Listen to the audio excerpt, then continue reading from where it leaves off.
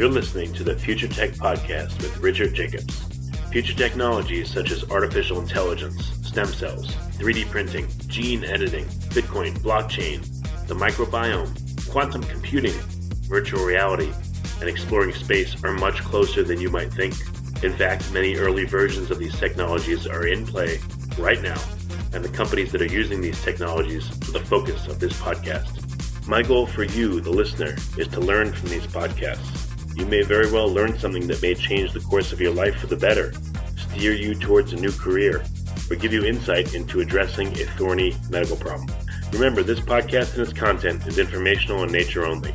No medical, tax, legal, financial, or psychological advice is being given. If you've enjoyed the podcast, please listen, subscribe, like, and tell your friends about it. Thank you.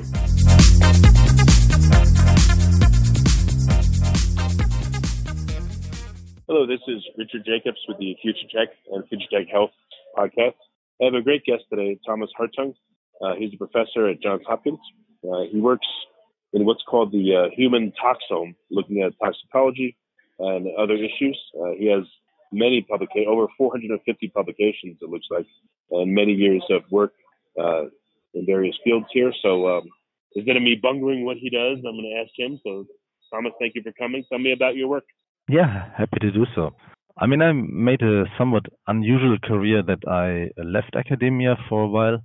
I was a professor for pharmacology and toxicology in Constance, Germany, when I got the offer from the European Commission to join them and had an institute, which is the European Center for the Validation of Alternative Methods. It is their place for promoting things which are replacing possibly animal tests and validating them, so helping the regulators to decide whether they can rely as well on a method which is not employing an animal or is using less animals, making the animals suffer less. This was a very interesting time at the Lago Maggiore in Italy, where we had a lot of impact on also the legislation in Europe, on chemicals, on cosmetics and others. But I could not resist the offer in 2009 to join Johns Hopkins, where I have a chair for evidence-based toxicology, and I'm directing their Center for Alternatives to Animal Testing. So what is the big alternative to animal testing? Is that organoids derived from human tissue, or what does it look like? Yeah, this is actually one of the hottest areas at the moment in cell culture work. But you have to see, the idea to replace animal testing is not new. But the technological opportunities have evolved dramatically over the last few years. If you take a classical cell culture, and these methods are not really around very long, cell culture in the 70s and the 80s was really very much you do-it-yourself type of activity, where you had to do each and every reagent yourself, essentially. And this is now a big business. There's companies in this multi-billion-dollar turnover who are supplying the tools for cell culture. And from something which really looks like pan-fried eggs in a pan, and that's how cells in the petri dish actually are looking, we have now moved away to something which is really reproducing some of the architecture and the function of organs, and we call them organoids. Very often we even include a perfusion, like blood perfusion, and call them an organ on a chip. So these are really the most recent additions in life sciences to mimic human pathophysiology. Well, in your pan-fried egg example, it's the cell going from 3D, maybe spherical shape to almost flat, 2D. So I could see, like, immediately that's one good thing about organoids that are 3D versus just cell cultures. And then you have you can enable cell-to-cell communication and, like you said, do perfusion of nutrients. You can do all kinds of things. So what's kind of the state of the art for organoids? What's a typical organoid look like? Does it approximate all the functions, and does it have all the cell types of a given organ, or does it just do one? I mean, this is a permanently moving field. We're making a lot of progress, but we cannot say this is now the standard. When I'm talking about these organoids, there's typically a few labs in the world which really have the best and most advanced technologies, but it's spreading very quickly to others. And we see that articles about describing how to do even better organoids are mushrooming. All of the leading journals are full with excited stories about finally we were able, especially using human stem cells, to produce something which is really showing the functionality of a human tissue. And this is one of the reasons why in vitro at the moment is really booming, because it's really something completely different. A cell which is in a petri dish is having 50% contact to plastic and 50% to cell culture media. There's hardly any contact between these cells because there's only a very, very small rim of each cell which is contacting other cells. And this has enormous impact on communication of cells, for example. The differentiation, they are not showing any functionality if they are flattened out. The density of cells in these conditions is only a tenth of a percent of what the density of cells is in a normal tissue. What I've learned recently about extracellular vesicles or exosomes. So you're saying you don't see any. I don't know if you can even establish this, but cell-to-cell communication appears to be absent in a 2D matrix versus a 3D organoid. Is that what you're saying? Not absent, but much more difficult. I mean, if you are in very dense contact to other cells, you have a lot of attachment opportunities, and there's hardly any space between two cells. It's easy. If everything has to be excreted first and dilutes into a large volume of cell culture media, the likelihood that your signal reaches the next cell is very, very low. So cell communication is drastically improved if you have a tissue type of setting. And this is what these organoids are about. And they're typically a small cell mass where really like cut out of a tissue. How do you construct the organoid? Is it 3D printed layer by layer? Or do you have an existing framework that you drop cells into? Like, what are some of the methods? There's very different technologies which have to suit different organs. Printing is certainly one of the high-tech solutions and gives you a very standardized tissue possibly. But the disadvantage is it takes time. And the printer is only having a certain resolution. You can add certain number of cells, but you cannot really mass produce many tissues at the same time, for example. There's also other systems which are simply self-organizing. We, for example, ourselves are working on so-called mini brains. These mini brains develop from stem cells, and these stem cells are proliferating and differentiating at the same time, and they form more or less spontaneously with our guidance. They form organoids, and they show some architecture and some functionality of an embryonic brain, of a very early form of a brain. And the different cell types are produced by this growing cell culture. And in between are quite a few different types of devices where you seed your cells on different types of plastics, different types of biomaterials like the extracellular matrix, which is typically in between cells. And you can generate very, very different looking type of organ structures. What they have in common is that they are three-dimensional, that they're very often having the different cell types of the tissue, and that they are collaborating and are producing some organ functionality. Are these organoids always sitting on a substrate, or can you do a free-floating one in a liquid and see how it develops that way? That's a good point, because it makes a dramatic difference for a cell whether the cell is adhering to some scaffold, so some plastic or metal or whatever you're providing, but or whether it is free floating. In our case, we are using a shaker culture where we don't permit the cells to adhere, and as a consequence, our mini brains are perfectly round balls of cells, and we get them highly standardized by doing so. So the free floating is for us an advantage. However, any type of connection to the outside, the outgrowth of axons from the nerve cells is not possible in this setting. They can only communicate with themselves. They have no input, no output if you have them freely floating. What about conductance through the medium? Can that simulate communication with the nerve cells? Yeah, the medium is always a critical point in cell culture. What we're typically doing is we're adding cell culture media, which are very much mimicking the composition of blood, except for the cells. And then after a day or two, we are replacing them. In the meantime, the cells have extracted all of the nutrients, the oxygen, and they have put in a lot of waste products, but also signal molecules. And then we typically exchange this after a day or two in a very quick and dramatic change. So they are shocked. They are really shocked by changing conditions in this with this change of cell culture media, which is a big reason for why these cells need to stay very adaptable. They cannot really terminally differentiate and be highly specialized because this requires a stable environment. We call this homeostasis. In the body, everything is extremely controlled. The cells don't have a sudden change in temperature, in pH, whatever, because we maintain all of this in the body. So the cell culture media are really critical.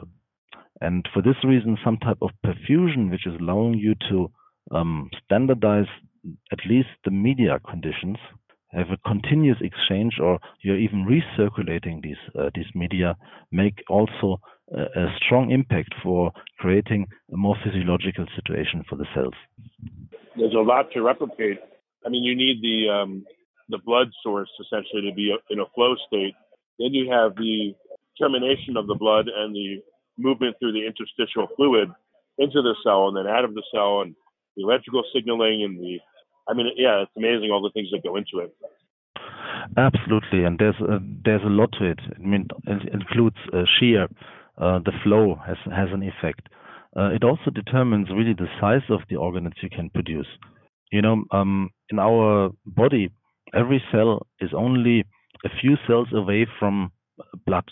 In cell culture, if you grow these things, you typically have only the fluids, the cell culture media, outside of the organoid, which means that the center of a larger organoid does not get enough oxygen, does not get enough nutrients, and we see very often that these cells are actually rotting in the center, these organoids.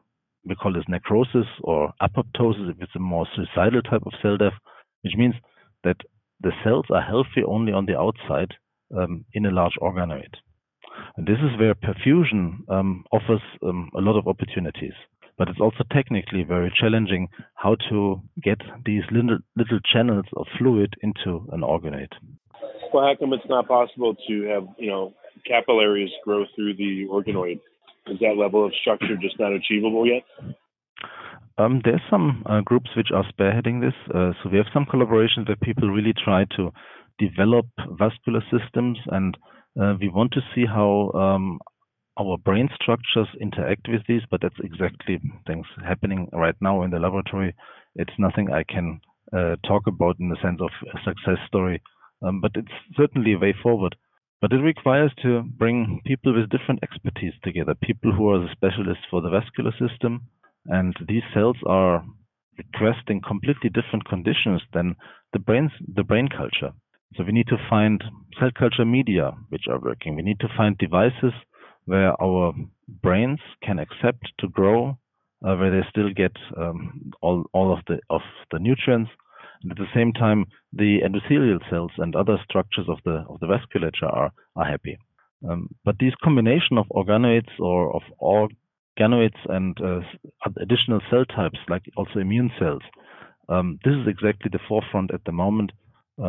There's more and more paper coming out now for 2 organ systems, 4 organ systems, and I think the record so far is 10 organs for 1 month stably working together. Yeah, I was going to ask you about interconnecting the organoids and seeing the upstream, downstream metabolites and how that affects each organoid in series. Oh, this is what we are only learning from current experiments. People are talking about a human on a chip, so really a multitude of organs. It will likely never be complete, but you have very dynamic systems where there's crosstalk between the different organs. There's a situation where, let's say, a liver organoid is going to metabolize things and other organs are reacting to this. They're also going to condition they're cell culture media in the sense that they are making them different over time. And this is a crosstalk certainly of various organs. And by doing so, I think we will revisit a lot of our understanding of physiology and of the interaction of different tissues. Well, correct me if I'm wrong, but I was thinking about, how people will say, alcohol is processed in the liver. So I was thinking that in digestion, food would come in and the liver would talk to the gut, and the gut would tell the liver, all right, send this mixture of enzymes that's tailored to what the contents of the stomach appear to be. So let's say the liver does that, and I may be wrong about this, but let's say the liver does that. Then stuff's digested, it goes into the bloodstream, and then it reaches the liver in a different form. Then the cells of the liver take in that material, they metabolize it, they probably produce their own metabolites, and now it's different yet again. And that metabolized stuff now goes out and exits the liver and maybe goes back into the bloodstream or goes somewhere else and affects other organs now differently now that it's been metabolized by the liver. Is that at all an accurate statement of the different things that happen? That's absolutely correct.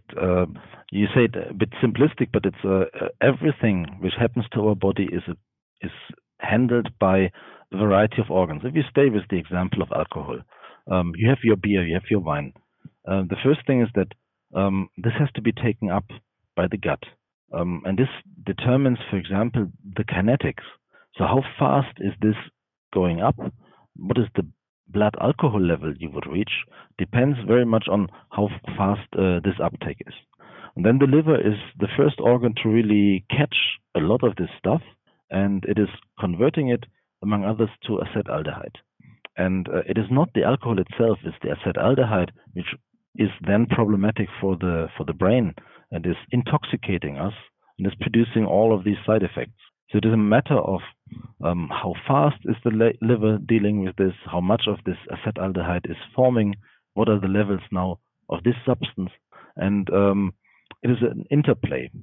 In order to mimic something which is relevant to humans, you need a barrier in the gut which is taking up alcohol with similar velocity as it would do in a body.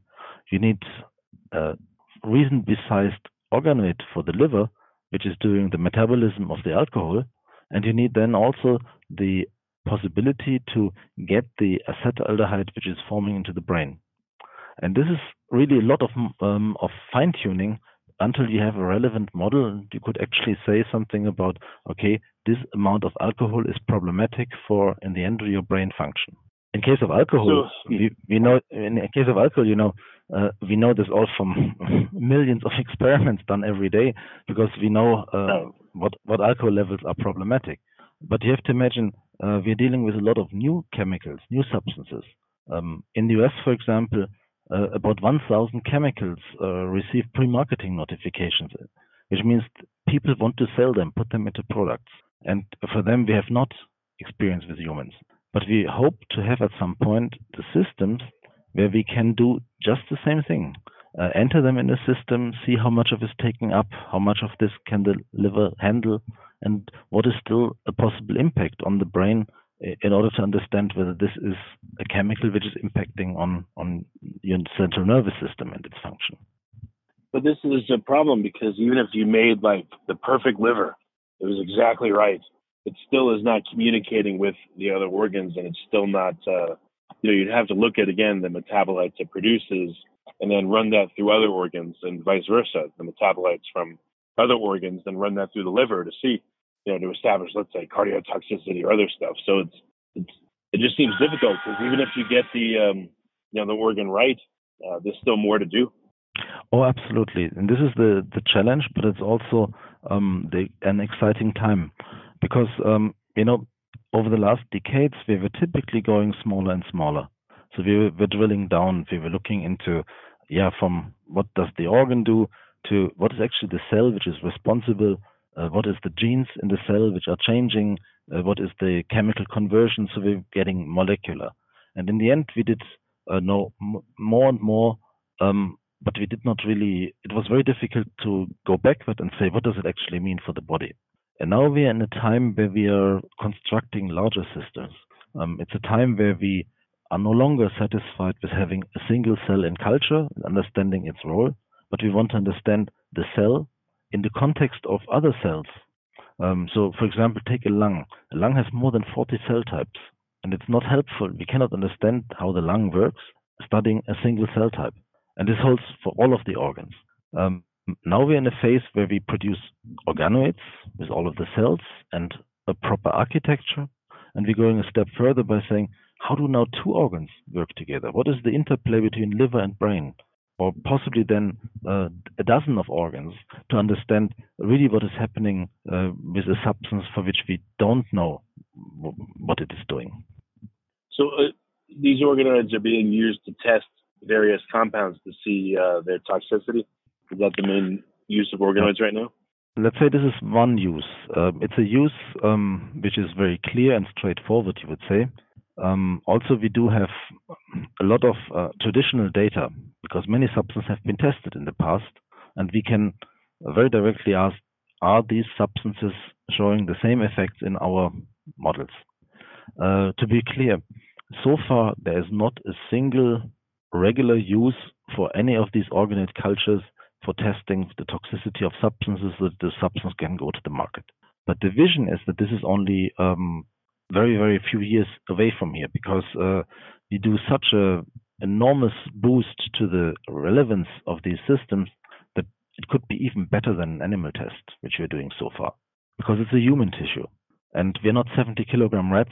And there's a strong desire to bring these type of systems into our decision process, also because we don't have to make an animal suffer, and it might be very much faster and cheaper to test in these systems. But it's not stopping there. It is not only about testing toxicity of substances, it is also about modeling diseases. So these models are really enabling technologies. So for example, we have for our mini brain not only studies on how can we find toxic substances among the pesticides, the flame retardants, and the other substances in the world, but we also look into how can we model virus infections, how can we model malaria and its effect on the brain. So we published, for example, just on dengue and Zika virus and their effects on brain. We have projects on cancer. So we grafted, so we brought in to our model glioblastoma cells, which is a very aggressive tumor of the brain. We brought these tumor cells into the healthy mini brains, and we can observe how they grow, how they expand, and we can study treatment options. So the real important point is this is opening up at the moment with a new technology to study some very, very important medical questions for the first time within a human tissue. Yeah, I would think in looking at toxicity that you'd have to really do a gut organoid first, if there is such a thing, and then start hooking up other organoids that come after it, I guess, in the cascade, because that's really what emulates what happens to us when we consume any food or medication, right? Unless it's directly injected in the blood. Yeah, it's a but there's different routes for substances to get in. Some are coming through the skin, some are coming because we inhale them. So you need different entry ports, and very often it is not the most difficult thing to study the entry, because this is really a passage through a two-dimensional system. But the important things at the moment is to see at the end, is this substance problematic for the brain at all, for the liver, for the heart? And we only need to worry if there is effect on these organs. And we need to worry much less whether they get into the body at all. But you can also do it the other way around and say a substance which does not make it into your blood circulation is not really problematic. If it's staying in the gut, okay, we worry less. And so wherever we can get some safe ground where we can anchor our risk assessment, we are happy to do so and say this is looking more problematic, this is looking less problematic. Well, like if I'm studying a medication, for instance, that's injected, I could see, okay, there's a direct path to a given organ. But if I'm looking at a pill that I eat, it has to go through the gut first. Do we even know what happens to various medications after they've been processed by the gut and now just start into the bloodstream? Never mind having been processed by other organs. Oh yeah. For drugs, we actually know this very well because you don't go into human trials even of the first drug without a pretty good understanding of what happens to these substances. Are they really taken up? Because, I mean, it kills your substance instantly if it's not taken up and gets in the bloodstream from the pill you're producing. And at this stage, when you do this for the first time in humans, you've typically spent already $200 million for the development of this drug. So the companies are very careful to study in systems that the substance is, we call it bioavailable, which means it reaches the organism. And they're doing a lot of effort into optimizing that the right amount goes into the human. And this is the type of formulation. You know, a pill is not just one substance. A pill includes a lot of things which are helping that you control the uptake of a substance into the organism. We also study then what happens to the drug if it's taken up. So you have a pretty good understanding what does the liver do to the drug, how does it get out of the body, what is the contribution of the kidney, is it going back into the gastrointestinal system and excreted with the feces, or are you exhaling actually the substance? All of this happens, and it is part of the development process for a drug to have to understand these things. And again, organ models are probably delivering better data here than the pan-fried eggs in the pan, which I refer to as how cell culture used to look. No, that's good. I guess there's still really a long way to go, though. It's just amazing how complicated everything is. It's really crazy. It clearly is, but what we see is that at the moment we are entering really in a type of logarithmic growth in these models. It really has been a rare thing that people did study organoids in 10, 15 years ago, but the combination of advanced bioengineering and especially the availability of stem cells, which are ethically not problematic, has been a very important point. You have to understand it is very difficult to get human tissue, with the exception of blood and skin. Who gives you a piece of his liver? If at all, this happens as part of surgery, then these people have a reason for getting a resection of a liver. So they're diseased. They're typically old. Nothing is standardized. You don't get enough material. You cannot plan your experiments. Next week, I want a piece of liver. Nobody can plan. Stem cells are the solution to the problem. The first ones were embryonic stem cells, developed only in 1998. But these cells were ethically problematic. Many people did not like the fact that surplus embryos produced for in vitro fertilization, instead of being thrown away, were used in research. But in 2006, Yamanaka came up with a solution to this problem by producing a type of embryonic stem cell, but just from skin cells. So reprogramming normal human donor skin to become an embryonic type of cell with their consent. And then you can go the entire path of making these embryonic cells a liver, kidney, a heart, a brain. And this got the Nobel Prize in 2012, one of the fastest ever, yeah? Only 6 years after the description, because it was such a groundbreaking development that suddenly in research we have access to human relevant tissue. And this is really short on time scale of research. We see at the moment an explosion of work with these stem cells being used for essentially every type of the life sciences, because suddenly we have tissue of high quality. Are people using, so what kind of stem cells are being used? Like, are they using liver stem cells to create liver organoids? Or are they just using generic stem cells from skin or fat to differentiate into all the organoids they want?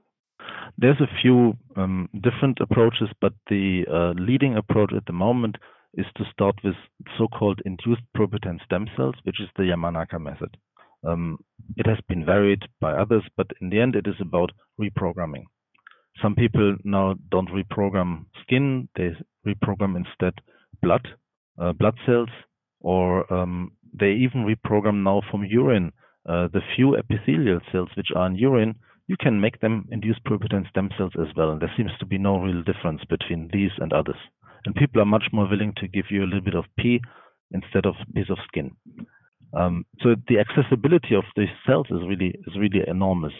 There has been a sideline of fat tissue. You can also reprogram fat tissue, but it's a bit more limited in the tissues you can generate with these. And we're learning over the last few years more and more how do you produce the best brain, how you can produce the best heart, the best liver. Some of them are not yet optimal. There's some limitations, but the progress is enormous for just a few years of scientific work. So what do you think the order of the progress is going to be over the next few years? What will happen first in terms of improvements, and then what next and what next? You know, science is not on a linear trajectory. There's so many scientists at the same time working, and each and everyone is making a contribution. You can also not predict where suddenly certain things accelerate. I see at the moment a big challenge to really have finally high quality liver culture from these stem cells. Because at the moment, the livers I've seen so far are always a bit baby livers. They're not yet the liver of an adult. And this is something which would really impact enormously, because the liver has a very central role for all of what happens in our body. And especially it's a very central role for what happens to a drug. The liver is typically the organ which is taking up the drug, and it is metabolizing it and making it ready for excretion. And because of the central role, I think pharmaceutical industry, but also basic research, we all would very much like to see that the liver models are improving. There's other challenges. For example, the kidney. The kidney has one of the most difficult architectures, and we have difficulties to produce, even with the availability of better cells, to reproduce a functional kidney unit. And there's some progress being done. Other organs are more easy. The heart, the brain are a bit on the forefront, because the heart is in essence a contracting muscle, and you don't need to have the entire functionality to study it.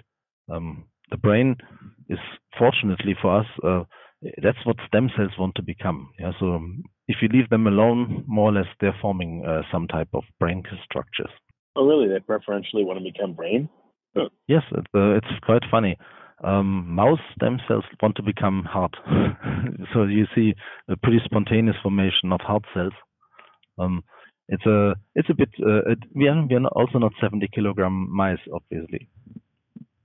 Yeah, that's very strange. So, what's the best way for people to learn more about what's going on and to get a sense of it? Where can they go? Well, there's obviously a lot of places which is communicating science, from science journals for lay audiences to more and more events offering information. Our center, the Center for Alternative to Animal Testing here at Hopkins, is aiming to inform about such opportunities, especially with respect to what are the technologies which could possibly replace animal testing. So we are really doing teaching which is geared towards scientists, first of all. So we have made our courses on these topics also available for free via online platforms like Coursera, where now students all over the world can learn from us what we know, that we can accelerate the process, that you don't have to pay $10,000s at Hopkins to take these classes. But there's also communication to wider audiences. So we are trying to bring this to conferences which are also geared towards science journalists, like the AAAS, the American Association for the Advancement of Science, or European Science Open Forum.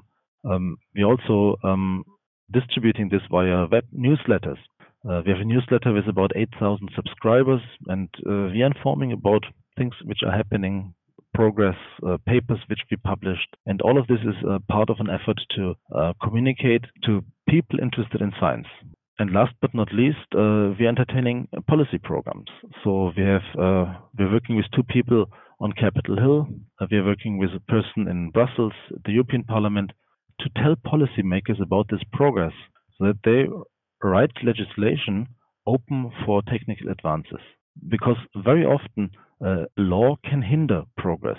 Because if it is written into legislation, this is the way to test, safety testing, for example, then it is prescribed and it's very difficult to change. If they write, bring the best possible information for how eye damage happens or lung damage happens, then it is open for scientific progress, because then it is up to the agencies to define this. And this is just an example for openness to certain technologies, which very often comes via the legislation. So we were, for example, extremely thrilled when in 2016 the reauthorization of the Toxic Substance Control Act was prescribing to use wherever possible alternative approaches. Or we were very excited when some 4 weeks ago the EPA announced that they want to move out of animal testing and want to promote these new approaches. So you see the agencies or the policymakers are really having a strong impact how the field is then going in order to satisfy these demands. Yeah, no, it makes sense. Excellent. So, Thomas, I appreciate you coming. Any last words for people, or any other resources, or is that plenty? Visit our website, CAAT, the Center for Alternatives to Animal Testing. There's a very rich documentation. You get a lot of information there. You can subscribe. You should also keep in mind it's not only cell culture. There's also a lot to be said about computational methods, another area of our activity, which we have not touched on, because also these are contributing in a very exciting way at the moment to revamp how we do scientific research and how we minimize animal use. Very good. Excellent. Well, thank you for coming. I appreciate it. My pleasure.